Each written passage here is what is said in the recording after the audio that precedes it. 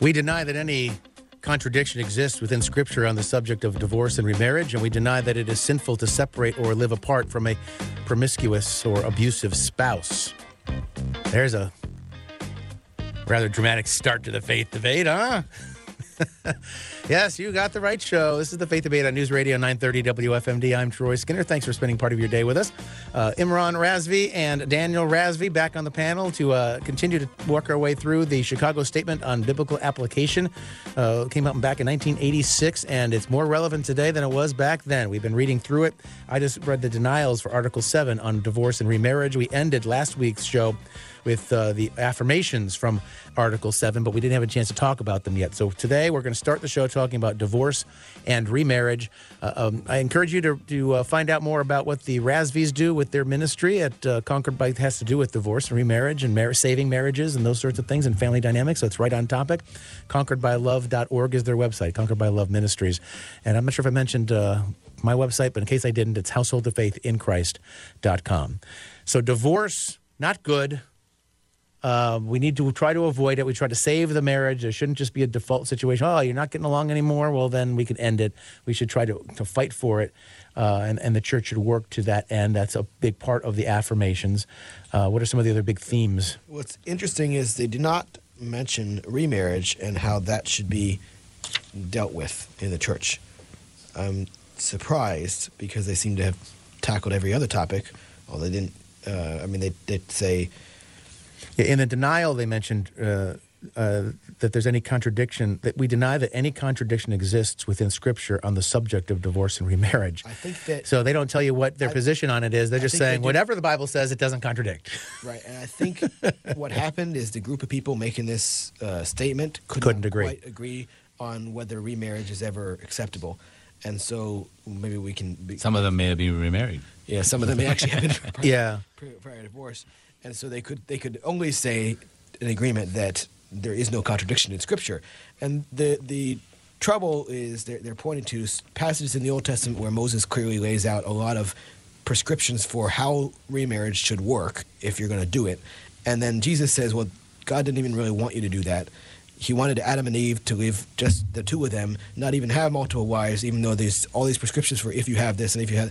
So there's God's best plan, and then there's all these other things that sometimes happen that God's not saying, like, this is definitely, you're going to go to hell if you do this, but it's not what he wants from us. And so I think there's part of that. But there's also many Christians that would believe, and I know some churches, many churches, that you would be disfellowshipped if you were remarried after having been divorced, because they would consider that you are living in adultery currently. So, Daniel, what you're saying is, don't drown, but if you drown, there's CPR. I guess, so I guess that's the question though is what happens? I mean, to remarry, because there's two ways to read that passage, right? It says he that marries a divorced woman commits adultery, and if you divorce somebody that did not cheat on you, then you're causing her to become an adulteress. But then the flip side is, well, then that's because she was already adulterous if you divorced her for that. So in any case, adultery is the result of all this. And so are you openly living in adultery if you're remarried? So that's the question. I think a lot of it is telling that even the consummate theologians, no pun intended, that drafted the statement don't have a clear answer on it. That's interesting to me. So I don't know what else I have to say about that other than... Yeah, and it's interesting that they, in the article title itself, it says Article 7, Divorce and Remarriage. But doesn't even really... And then it really doesn't address it. It mentions it one time, but doesn't say anything about it in mentioning it. They would have been better off if just Article 7, Divorce. Yes. Right. That would have made more sense. So, Troy, let's get together and add addendum to this. It might take us some time to draw it all out.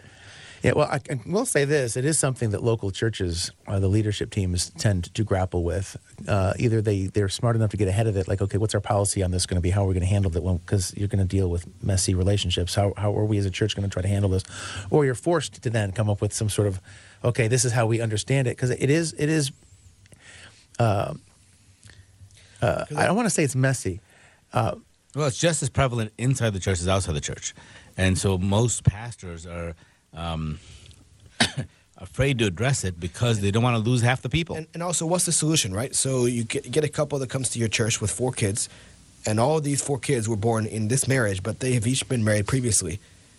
If your solution, as the Mennonite church often is to make them separate forcibly, I don't know that that's good for the kids. Right, But yeah. you could then argue, if you want to be devil's advocate, you could argue the same is true of a homosexual couple that comes in and gets gets saved, and now they got these 2 kids they adopted or whatever. I think all Christians would agree that they need to be separated. So you still have the same issue. There are still Somehow consequences. there are consequences. Sin has consequences. So I don't know. I'm not saying I agree with the Mennonite position on it, but they are consistent with that. Yeah, and it might seem like a cop-out. I've only, in all my time in church leadership, only had to address the divorce question specific, not marriages on the cusp of divorce, deal with that more frequently than you care to have to deal with it. But those who are actually divorced and now they're like, they want to get remarried, or what does this mean? I've only had to deal with that one time, Wow. And so it's tough. And then you want to be sure you're right, because there's so many ramifications. If there are kids involved and stuff, there's so many ramifications. You want to be so sure you're right. What is clear, there is a specific type of remarriage that's very explicitly condemned in Scripture. If you get divorced, marry somebody else, and then get divorced again, you may not go back to the first spouse. It does say that very unequivocally. I would say Scripture is very clear on that. I don't know how often that scenario happens, but often enough for God to think it was necessary to put it in Scripture. Right. And I think the point of that really is you can't just keep wife swapping. You can't go back and forth, right? That's the idea. You can't, because now you're no better than somebody who's not married. You're just sleeping around at that point. That was the name of a TV show, by the way. Wife swap. And again, it does say we affirm that God forgives repentant sinners. So if somebody does divorce and comes to understand that there was sin and repents, it's not an unforgivable sin. Right. But the question is now, are they allowed to get married again? And I think I make the distinction personally as if it was somebody already saved at the time. Was it a marriage of 2 saved individuals originally? And if they weren't, now you're starting a new life. You are a new creature. So there's that aspect. But yeah, I just grabbed a pen and I circled this article to remind myself maybe this would be a topic that would be good to do a series of shows with some practical, real-world examples of how we would try to navigate through Scripture to address what some of those specific examples are. Because I have a whole bunch pop into my head now. We'll just spend the next forever talking about it, and that's not the purpose of what we're doing here. So let's talk about sexual deviation. Oh, okay. Hey. Just what I was looking forward to. If you weren't awake yet, you are now. Article 8, sexual deviations. I don't know what that means. Let's find out.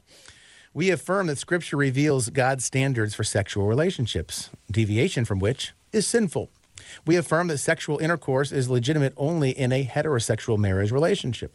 We affirm that God's grace in Christ can deliver men and women from bondage to deviant sexual practice, be they heterosexual or homosexual, and the church must assume responsibility for restoring such members to a life that honors God. That's very controversial these days, by the way.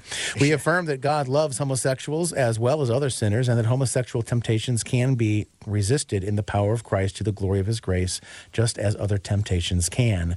We affirm that Christians must exercise a compassion, kindness, and forgiveness in the ministry of God's grace to those whose lives have been scarred by sexual deviations.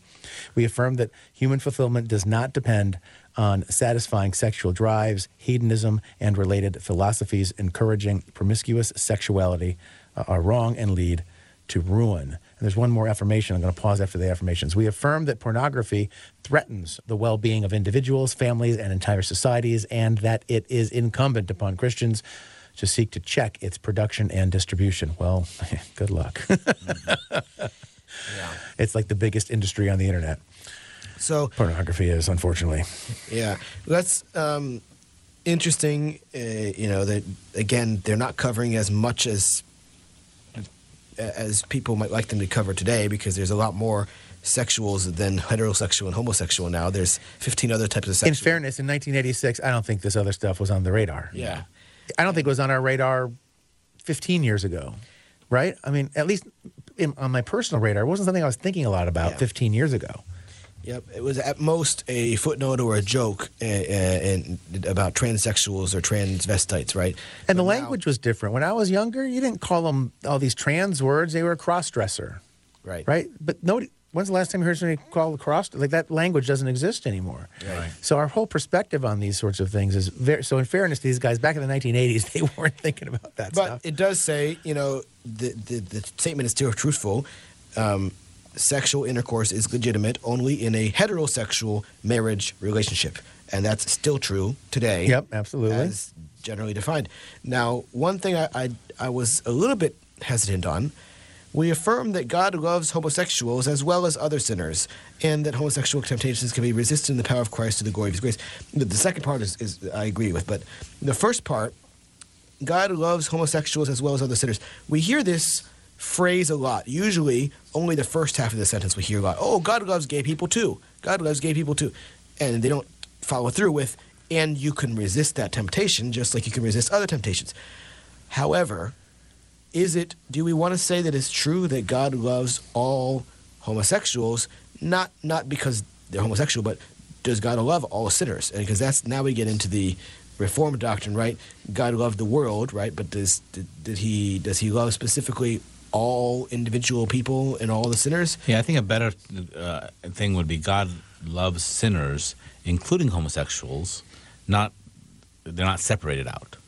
But I think that would be... I wouldn't say that God doesn't love all people.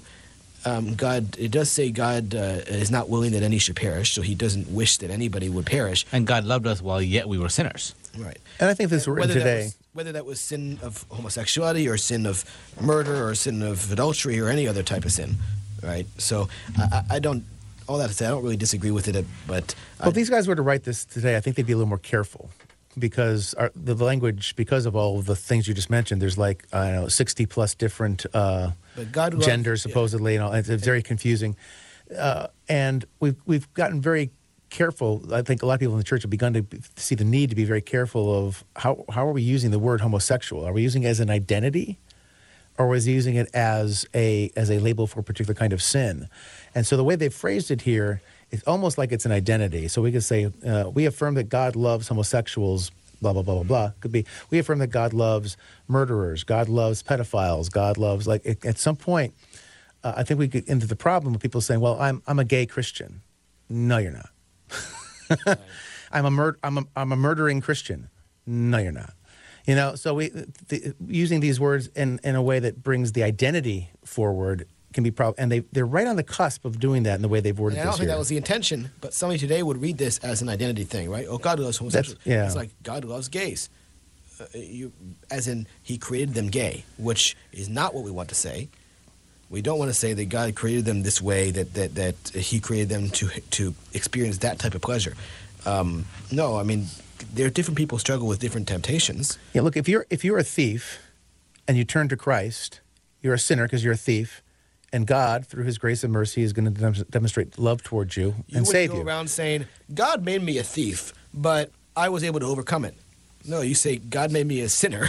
God made me in the way, that wouldn't be how you say it. I was a sinner, but God created me. God created me, and I was a sinner because of original sin and because of my sin nature. I was a sinner, and one of my sins was I was a thief. And I've been delivered from all of that. That's how you would really say it, right? Yeah, you wouldn't say I'm a thieving Christian. Right, exactly. Right, yeah. That wouldn't so watch your purses. I'm a Christian, but I'm going to thieve. Yeah, that wouldn't be our identity anymore. Our identity is in Christ. And so, anyway, again, we're looking back. I think if they were to rewrite this today, they would change that a little bit. And at the time, they were probably yelled at for saying that it's a slippery slope. Well, that slope was very slippery, and we slipped very far. It was a slippery cliff. What is slippery slope? No, it doesn't say that. No, okay. That's what they were probably. I don't think we did the denials yet. So, staying on this same theme, we deny that homosexual practice can ever please God. We deny that heredity, childhood conditioning, or other environmental influences can excuse deviant sexual behavior. We deny that the sexual molestation or exploitation of children in general and incestuous relationships in particular can never be justified. We deny that it is hopeless to look for deliverance from homosexual practices or other forms of sexual deviancy. We deny that the healing of sexual deviancy is aided by condemnation without compassion, or by compassion without the application of scriptural truth in confident hope. So this we didn't talk about in the affirmations, but this is really controversial. Saying somebody, I think it's actually against the law now in Canada.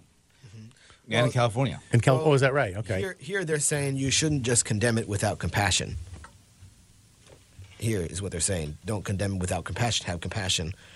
But you can condemn it, and should. I agree. And also, you can't have compassion without the application of scriptural truth, right? So you can't just say, oh, I feel for you, you're a gay person, that's okay. Yeah, but the thing that's illegal in Canada and apparently in California is if somebody's gay and they come to you at your church, and you can't do therapy to try to help them overcome that sin. Right. Otherwise, you're breaking their law. They'll put you in jail. Well, let me rephrase. You can do it and should do it. Well, right. You will be put in jail for it. Yes. According to their satanic legal code, you're not supposed to do it. Yes. So, all right. We're going to... What did you say about this recording session not being so controversial, Trey? Yeah. Earlier, you were saying something about that? I don't know.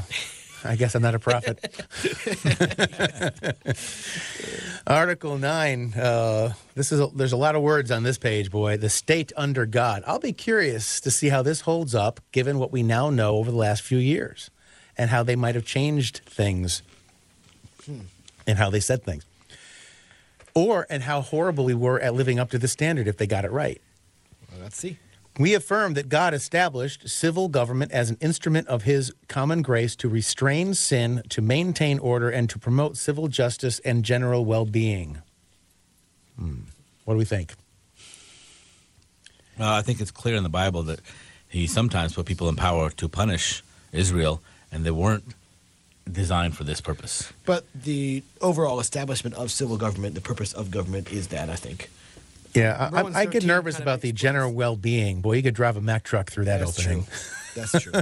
I think they wouldn't have said it that way now, knowing how abusive the powers have proven to be. This is actually kind of a quote from our Constitution, right? We the people establish justice and promote the general welfare, right? That's a quote. The last phrase here is a quote from the preamble.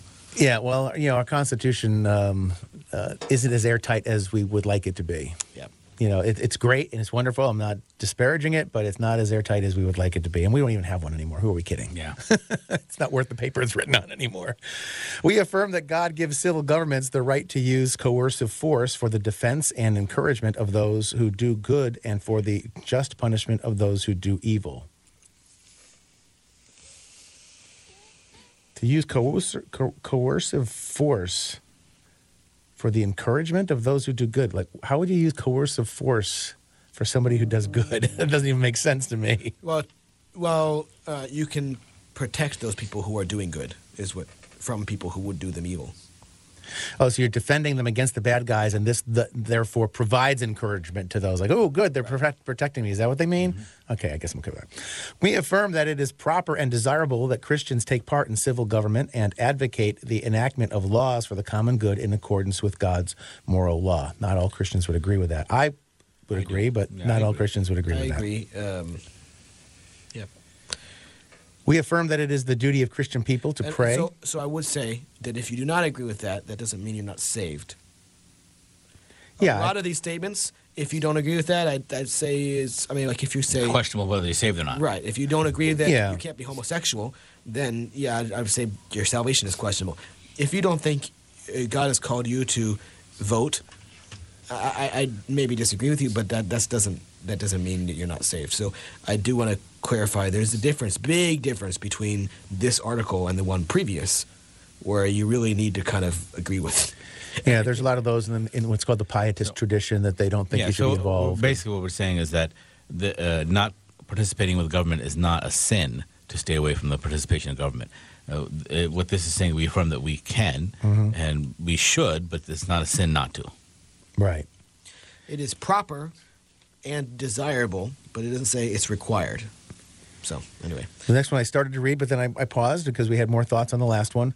It's the duty of Christian people to pray for civil authorities and to obey them, except when such obedience would involve the violation of God's moral law or neglect the God-ordained responsibilities of Christian witness. I'd say so. Yeah, I like that they added that phrase because so many times, particularly in early 2020, we were hearing the argument of unless it's a direct violation of God's moral law, you must do what the government says.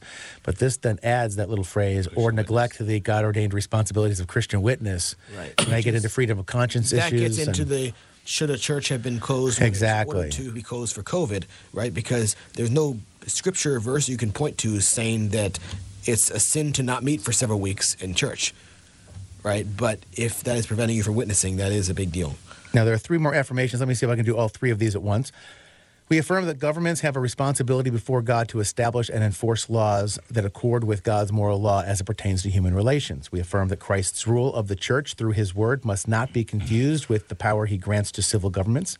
Such confusion will compromise the purity of the gospel and will violate the conscience of individuals. And we affirm that when families or churches neglect their biblically defined duties, thus jeopardizing the well-being of their members, the state may rightfully intervene. They're arguing against sacralism, so they don't want a blending of church and state here. They're saying that that's bad. I would agree. I don't think so. I think it's a good idea. I'm for theonomy. No, that's different than sacralism, though. Sacralism is the church is the state is the church. Yeah, or maybe.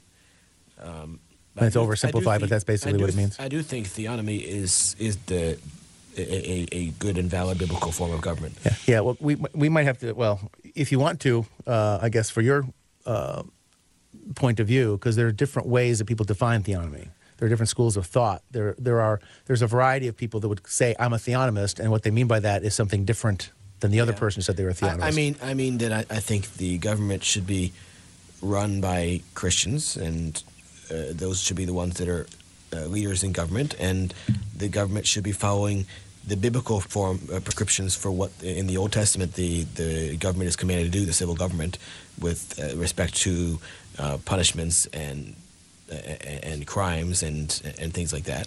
And it should be all a godly and non-secular. But it's not. So we don't have that choice. They're not Christians in power, and giving this affirmation that the state has the right to come and take my kids away because they feel that I'm not teaching them the social justice, that's what they're using. And I think this statement is absolutely unacceptable in today's time. Yeah, I don't think that's what they meant there. I think they're saying, right, if there's abuse, for example, then the state may intervene. But see, jeopardizing the well-being of their members, the state can decide what is their well-being. Right. It doesn't say life. It doesn't say. That's the trouble, is defining well-being, right? So what they were trying to say is you got someone molesting somebody or beating them up and putting them in a hospital or whatever, and the state can then go and intervene, right? But the state has expanded the definition of well-being to being, you're teaching your kids that there's two genders, and therefore you're endangering their well-being, and we're going to take the kids away. They would probably rewrite. Either take that out or rephrase it, because the problem, this kind of, what this opens, I don't think this was their thinking necessarily, but it opens a door to thinking that we saw in 2020, because the government was saying, look, if you open up for church, you're jeopardizing the well-being of your members, and we're going to stop you from meeting. It's like the abortion laws that were crafted with, the well-being or the life of the mother. And then that was changed to, the life of the mother. That includes their mental stability, right? Yeah, and this is the same weakness with the very first affirmation, which is what I was concerned about with the general well-being phrase, right? And here we are again with this idea of a well-being of that. I don't think that's really the state's role, but I think they kind of miss it here a little bit. That's exactly what they use in Germany to stop people from homeschooling, because they feel that homeschooling is against the well-being of the person because they're not well-rounded enough, and that's what caused Nazism. Right? Yeah, you can like I used the phrase before. You can drive a Mack truck through it, and they will. Yes, they did. They have one right after another. It's like a convoy, a never-ending convoy. We're going to finish up the State Under God Article 9, with the denials on our next show. Boy, these are flying by. Imran Razvi, Daniel Razvi, I'm Troy Skinner. Thank you for listening to the Faith Debate today. Find us online at WFMD.com, or you can find and connect with me on my social media, contact information, that sort of thing, at householdoffaithinchrist.com. And if you want to get in touch with the Razvis, that's a good place to do it, and it will connect to their ministry as well, Conquered by Love Ministries. Thank you so much for making us part of your day or week or whenever, because now in the podcast era, who knows when you're listening to this. Or, there was some concern as to whether this was a little too heady and academic for some people. So if we've been a good sleep aid to you as you listen to us in podcast, you're welcome. Until next week, 167 and a half hours from now, assuming it's not daylight savings time or all that sort of stuff. God bless.